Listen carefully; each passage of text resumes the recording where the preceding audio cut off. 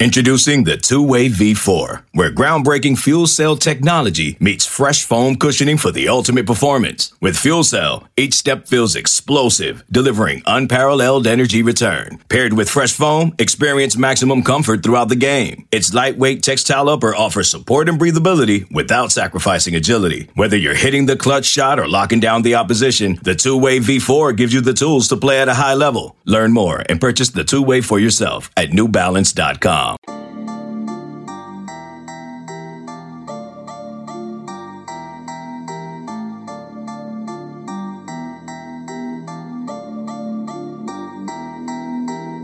Welcome into the Illini Inquirer podcast. Jeremy Werner, Illini Inquirer publisher, with you. And boy, what a whirlwind the last week has been. From Kevin Warren, the Big Ten commissioner, on BTN, announcing a 2020 schedule that Illinois fans are all up in arms about, with Ohio State and Penn State on the schedule, bookending it. Now, just a few days later, the Big Ten announces it is postponing the fall football season, all fall sports, and that they are going to try, hopefully, for a spring season. The Pac-12 decides to follow suit with the Big Ten, but the ACC, the SEC, and the Big 12 say, no, we are going to continue forging ahead. So you have about half of the FBS conferences deciding to not play football this fall, and the other half, with similar medical information, forging forward. It is an odd time. It is a schism in college football right now, and we want to talk about it and get to know every little angle about what's happening from a national perspective. Of course, there's a lot of Illinois angles we can get into, but I think first, what is happening on the national stage is really important. That includes Kevin Warren, the new Big Ten commissioner, the chancellors and presidents at these Big Ten universities, as well as Pac-12 universities, compared to what is happening in the ACC, the SEC, and the Big 12. Chris Hummer, 24/7 Sports, covers the national stage, and he's had an interesting perspective on all of this, and we dive into just what the Big Ten did, how it handled going about postponing the season, the reasons they did that, which I think for some it makes a lot of sense, and for others think that they kind of botched this entire process of leading to that decision, but also what it means for the other conferences that are forging ahead and playing football, and kind of the spotlight that is now on them moving into the fall, and how it impacts the Big Ten moving forward. We dive into all of those things, how we can pull a spring football season off, if that is really feasible. Let's dive into every angle of college football in the national landscape and how the Big Ten's regional decision impacts it all. We'll talk with Chris Hummer, 24/7 Sports, about it next on the Illini Inquirer podcast. This episode is brought to you by Progressive Insurance. Whether you love true crime or comedy, celebrity interviews or news, you call the shots on what's in your podcast queue. And guess what? Now you can call them on your auto insurance too, with the Name Your Price tool from Progressive. It works just the way it sounds. You tell Progressive how much you want to pay for car insurance, and they'll show you coverage options that fit your budget. Get your quote today at Progressive.com to join the over 28 million drivers who trust Progressive. Progressive Casualty Insurance Company and Affiliates. Price and coverage match limited by state law. Okay, picture this. It's Friday afternoon when a thought hits you. I can spend another weekend doing the same old whatever, or I can hop into my all-new Hyundai Santa Fe and hit the road. With available H-Track all-wheel drive and 3-row seating, my whole family can head deep into the wild. Conquer the weekend in the all-new Hyundai Santa Fe. Visit HyundaiUSA.com or call 562-314-4603 for more details. Hyundai, there's joy in every journey. Chris Hummer, 24/7 Sports, covers college football from a national perspective for us. And Chris, this has been a crazy week. I'm just wondering, as someone from your perspective who does cover football from the national scene, what have these last few days been like for you? I mean, they've been insane. Like, I just feel like ever since, I think was it Saturday, I want to say, where kind of rumors of the Big Ten season being canceled started to really pop up. I think I was playing golf for the first time in probably like 4 months, and then I kind of got text about that, and I probably stopped midway through to make a bunch of calls, and it's been wild, man. Like, in two Power 5 leagues canceling within 2 hours of each other, and I know it's not particularly unexpected that the Big Ten and the Pac-12 moved in lockstep, but it's just wild that we've kind of gotten to this point, even though I think we all have kind of told ourselves in the back of our minds that like losing the season was a real possibility. It's still kind of surreal that the Big Ten and the Pac-12 won't play football in 2020. And I think for a lot of us, Chris, the timing of it was almost a little bit jarring because last week you have this backdrop, and even if they're putting qualifiers on, hey, we still don't know if we're going to play it, but the Big Ten's releasing schedules. Other conferences are releasing these schedules of giving us hope, and hey, practice is starting in a couple days, and then just a few days later, you see the MAC cancel over the weekend, the Mountain West cancels. What was so significant about the MAC and then the Mountain West shutting down? Was it significant, or what do you make of all the timing of this? I don't personally think the MAC's decision or the Mountain West decision had a lot of bearing on what the Big Ten and the Pac-12 went ahead and did. Those conferences kind of play in different ballparks, simply from a kind of a testing protocol standpoint and what they can afford to do. The Big Ten and the Pac-12 could have, if they opted to test kids 2 or 3 times a week. That's just not a possibility at a MAC school. Like a Bowling Green's got a athletic budget every year of about $30 million. Like to do that testing for an entire football season for even an 8-game schedule would be pushing $1 million or $2 million for the season. So that's not possible. But I did think it provided a little bit of cover for presidents that might have been a little skittish to move forward with canceling. Once one domino falls, it's much easier to push the other ones over. And I think we very much saw that with the Big Ten and the Pac-12. But even to that point, I still haven't really heard a convincing answer as to why the season was canceled yesterday and they were deciding to move forward a week before.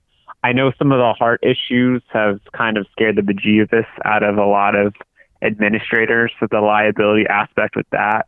A young man could potentially have long-term health complications from this virus. And there are a lot of unknown answers with that. Certainly scares a lot of people. But it's still really jarring to me that these players are allowed to be on campus and practice and went through some practice sessions risking injury potentially, as we talked about a little while ago before this call started. And they still went ahead and canceled kind of throughout all that with everybody in the dark. It's a very odd time. And it's even odder still when you consider that the Pac-12 and the Big Ten are basically looking at the same medical information and talking to the same experts as the SEC, ACC, and the Big 12. And those 3 leagues decided they can go forward. So it's a really odd time. And I don't know if anybody really has a perfect answer as to what's happened recently. I just think it was a combination of things that started to tip the scale one way, and 3 other conferences decided they did not want to go there, at least to this point. Obviously, Chris, I don't think anybody wants to make these decisions, and these are very difficult decisions, and I don't think any of us envy the university chancellors, presidents, and even commissioners that are having to make these type of decisions. But how did you make of how the Big Ten, especially kind of being the leader that led the Pac-12 here, how do you think they handled it specifically? Kevin Warren, who this is his first year on the job and thrown into the fire here, how do you think he and the Big Ten handled this? It was a bit of a mess. I don't envy the position Kevin Warren was in. Following Jim Delaney is not an easy task. And for this to kind of be your baptism by fire moment is very difficult.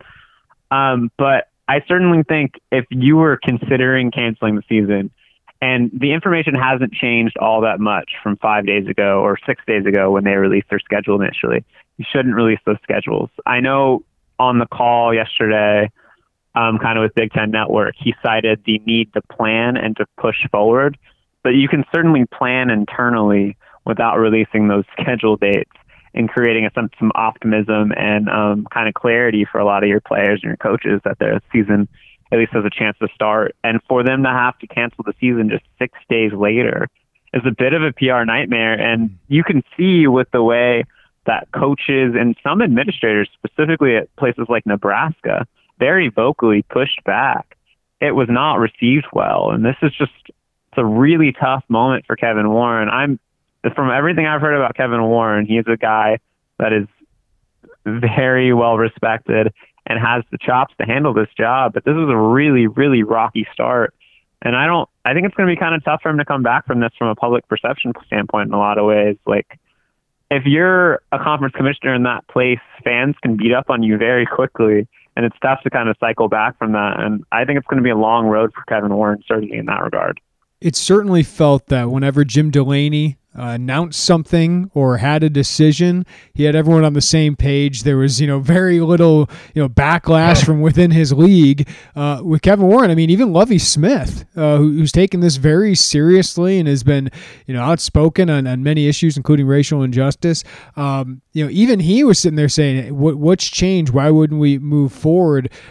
So, what do you think the impact of that could be long term? That you have a Big Ten that's usually in lockstep that seems a little divided right now. I mean, in that regard, I think the Big Ten's going to be fine. What is the the TV rights deal and the charter goes through? Correct me if I'm wrong. I think it's 2034 in the Big Ten. Is that right? I think that sounds right. Yeah. Yeah, that's a really long time. It doesn't matter how mad Nebraska is in 2020 about not getting to play football. Nebraska's not going anywhere. I think I saw a Jim Delaney quote to Yahoo that says, "We'll essentially see you out and keep your $40 million revenue share kind of and distribute it amongst the people who wants to play." And I think that's the reality in the Big Ten. You might be upset and you might not like the decision, but there's enough time to kind of heal those and soothe those wounds. But I certainly think there's going to be a lot of pressure on him to make a spring schedule work, if not only just from a recruiting perspective, because coaches and administrators have been placed in a really tough decision with the Big Ten kind of going out on its own here. And I can totally understand, and I understand the point that the other conferences might soon follow him and might soon follow the Big Ten, and they might look like they're out ahead of this. But for now, they're certainly facing their share of kind of PR criticisms, not only within the Big Ten to Kevin Warren, but around the country in places like recruiting, where I can tell you right now, SEC coaches are hopping on the phone and saying, care a little bit more about football and we're going to play here. I want to get around to the spring football and what that could look like, Chris, and all the challenges that go into there. But some thought the Big Ten would be the big domino, right? That everyone would follow. The Pac-12 followed, and they have been kind of in lockstep with each other throughout this. But we've seen the other Power 5 conferences, the ACC, the SEC, as well as the Big 12, push forward with their plans. So we currently have, I hate to use the word schism in college football about its plans about how to approach playing football during a pandemic. You got individual conferences making different decisions. What does this just tell us about college football structure and the role the NCAA plays in all of this? I think schism is a great word. And I think it's funny, one thing about college football that I think all of us have long known and always loved a little bit is this is the freaking mess. There are 130 FBS teams. There's 10 conference commissioners. There's countless boosters and presidents that kind of factor into the decision-making on a local level and sometimes on a national level. And what you have at the end of the day is hundreds of power brokers and players kind of that make college football work. And there's no single entity at the top to kind of make everything function correctly if something goes wrong. Sometimes the chaos is cool. It's fun that we could have debates like 2014 when the Big 12 doesn't have a conference championship game and we have Ohio State versus TCU and Baylor. It's a bit of a mess, but college football always kind of finds its way to work through it. But right now it's exposing an inherent flaw kind of in the structure of the sport. There is no single entity to kind of guide things, and I think we all expect that to be the NCAA. And I think a lot of the criticism lobbied at the NCAA right now is entirely fair.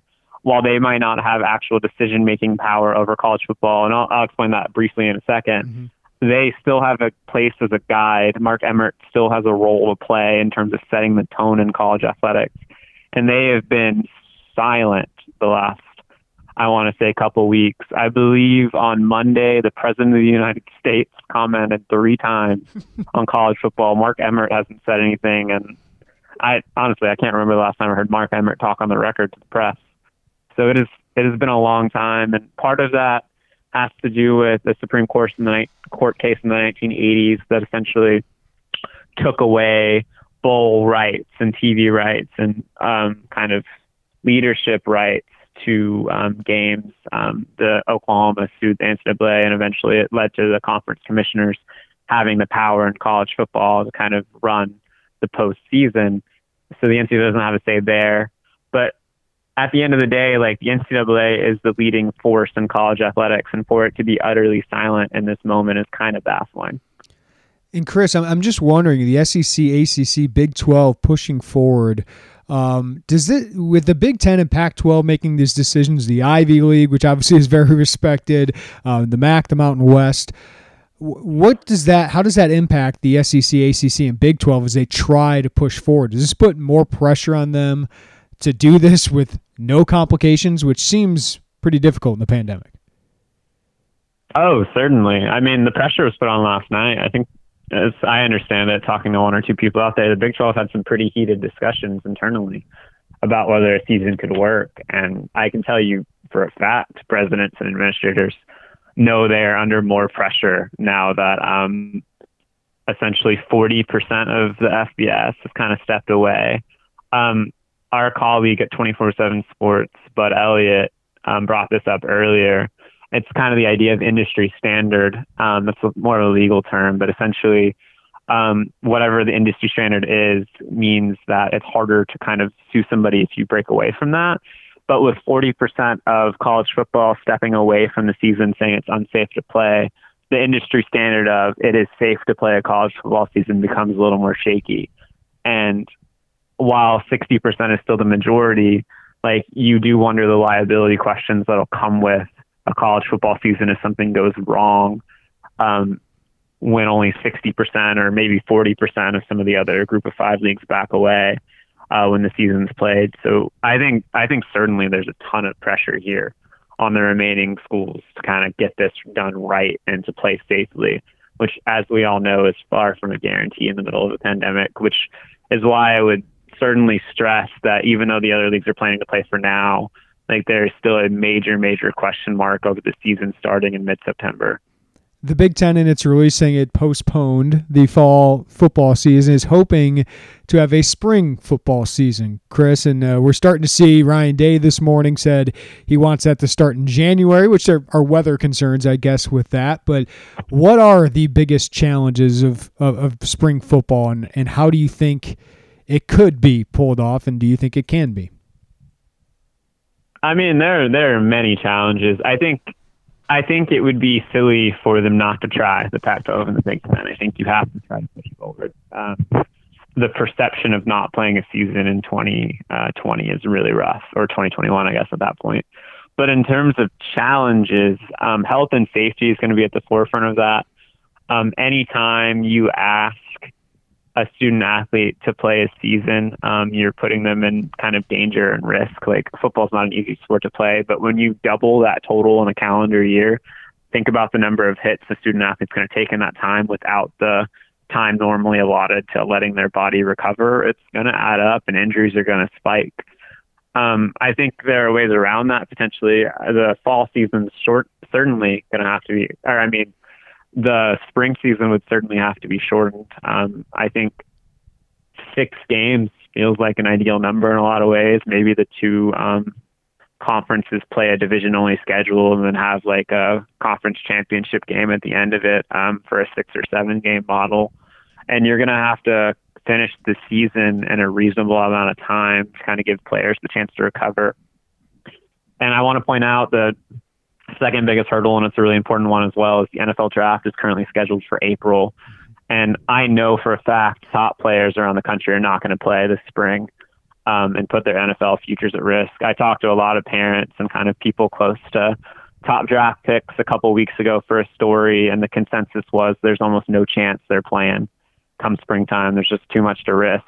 But I think even like mid-tier NFL prospects might sit out. We might get to a scenario in which they're asked to play in February, and we have 100 or 120 players, let's say it's nationwide, playing in this situation sit out just because like there's too much to risk ahead of the NFL draft and ahead of the NFL draft process, which is likely to stay in March and April.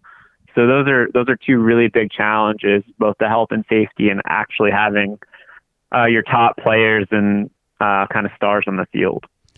And then just from, I guess, an everyday player who might not be a draft prospect, Illinois has a lot of guys that seemingly might not even be that top 120, but have a chance to get drafted. It'll be interesting to see their decisions. But just from a roster standpoint, we're still going to have signing days, right? And how are they going to handle eligibility? How are they going to handle, scholarship limits, Chris? Those are some huge questions too. Yeah, and I'm writing a piece right now at 24/7 that'll be up soon, or maybe when this podcast is up, that kind of dives into a lot of these questions, like what are early enrollees going to do? What are scholarship limitations going to look like? And to be honest, right now, a lot of the questions are just simply like, we don't know.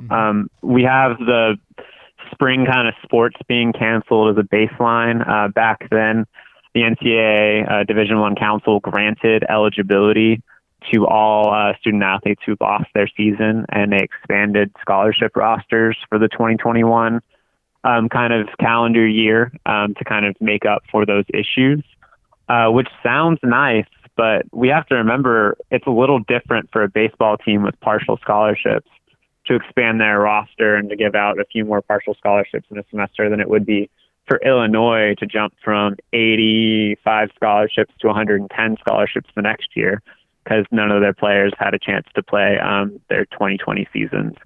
So that's a huge question, and how our team's going to pay for that. And then I think it's also really interesting what's going to happen with early enrollees, which kind of plays a part in that. Like, a lot of these guys are not going to even have a senior season, so they could potentially show up on campus and be asked to play a spring season without kind of time in the weight room that's usually necessary to transform their bodies. Or there's a scenario in which they could burn 2 years of eligibility within a calendar year if they play in the spring and in the fall. So there are just so many questions stemming from this situation that are pretty unknown at this point.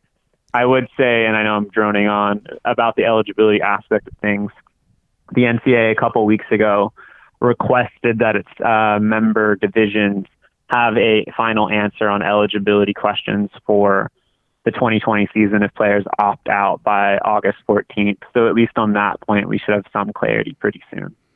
And Chris, just a big picture here. A lost season, say there is no spring ball. I mean, financially, the impact of that, but what if the SEC and Big 12 and ACC pull this off and the Big 10 and Pac-12 don't? I'm just wondering, what could be the ramifications of all of that? Just not even just on college football, but college athletics. I think that'll be really interesting if 3 leagues play a full season in the fall and the other 2 don't play at all. I would certainly think it shifts the power dynamic. It's going to be really difficult.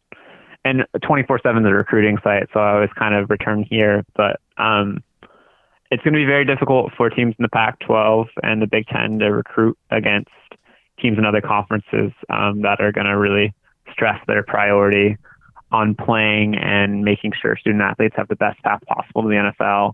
There will be rebuttals in those situations that the Big Ten and the Pac-12 care more about players as humans, but that'll end up getting settled on the trail.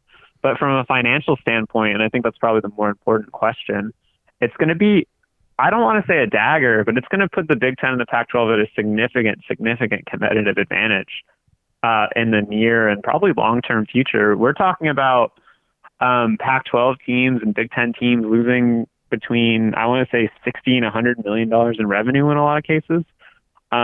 Sometimes more. Like a place like Ohio State, the answer is going to be more. And that's very difficult to contend with, especially when you consider other schools will be getting at least some of that revenue back through television contracts and the like. So we could be talking about teams in the Big Ten and the Pac-12 being $50 million in the hole, which makes a difference when you're talking about hiring coaches, kind of the bidding war that is kind of that is the arms race in college football with facilities and things of the like. All of those things are going to come into play, and it would certainly disadvantage those 2 leagues in a pretty significant way. Didn't think we'd ever be talking about issues like this when we turned the calendar to 2020, but here we are. Chris Harmer covers it well, 24/7 Sports. He might have some SEC, ACC, and Big 12 games to cover this year and react to. We'll see how long they can do that, but the Big 10 and Pac-12 are a no-go, at least until the spring. Chris, as always, thank you for the insight. Yeah, for sure. Thanks for having me on. Great insight from Chris Hummer about everything that's happened and all the impacts that could have moving forward. And of course, from an Illinois perspective, there are so many angles we could take with this. Lovie Smith, just hours before this Big Ten announcement was made, really just about an hour and a half, was adamant he wanted to try and play football. Illinois felt very confident in its medical protocols, its testing system, which seems to be as robust as any in the country. And Josh Whitman certainly had expressed a lot of optimism about playing football and optimism about how Illinois was handling this. We're going to hear from both of them later today. We're also going to hear from Chancellor Robert Jones, who ultimately, along with Tim Killeen, the president of the University of Illinois system, made their vote. They're the ones who voted on this, not Josh Whitman, not Lovie Smith. So it'll be very interesting to hear from his perspective as administrator about why this decision was made and why they felt this was the best way to go and just the impact of it and really the dichotomy of not allowing football or sports, but allowing students to come back on campus. So I'm very interested to hear from all three of those people today in the decision-making process, and especially Robert Jones, who was a decider in this, along with Tim Killeen. We'll have coverage of that on IlliniInquirer.com. We have a lot of interesting content up there now. I chatted with Luke Ford's father about this decision, and he has personal experience with COVID, being a medical professional, and someone in his family has dealt with a bad case of it as well. But he was disappointed and stunned by the Big Ten's decision yesterday. So read about that on the site. Also recently chatted with Blake Hayes' father from Australia, got on a Zoom call with him about what it's been like for him. And he's got a little bit different perspective. He's in logistics and thought it was going to be very difficult to pull this off. Australia obviously has handled this a different way than the U.S. and talked to him about his perspective of having a son, a world away, half a world away during a pandemic in one of the countries that is struggling most with handling that pandemic. So I'll have that up for you soon. Getting some player reaction today as well. So despite no sports happening this fall, we are going to continue ahead and cover this as well as we can. And we appreciate your support throughout this. Illini fans, we're going to try and give you as much comprehensive coverage of what this all means and how these people are dealing with this in the athletic department moving forward. It's obviously a very tough time. We are bummed personally about all of this, and we want to cover sports. We also want people to be safe, so we've gone through the wave of emotions as well. But stick with us. We appreciate your support on the site. As subscribers, you can continue to get 50% off your first year of annual pass if you sign up this month for Illini Inquirer. So we will continue to give you great coverage, especially on the recruiting angle, as Illinois continues to try and build their class of 2021, along with every basketball coverage. Let's save basketball, can we? So we will continue to cover there, and of course, we will continue to bring you content here on the Illini Inquirer podcast. If you don't already, subscribe to us, rate us, review us wherever you get your podcasts. We appreciate all of you. Have a great day. We'll chat to you next time on the Illini Inquirer podcast.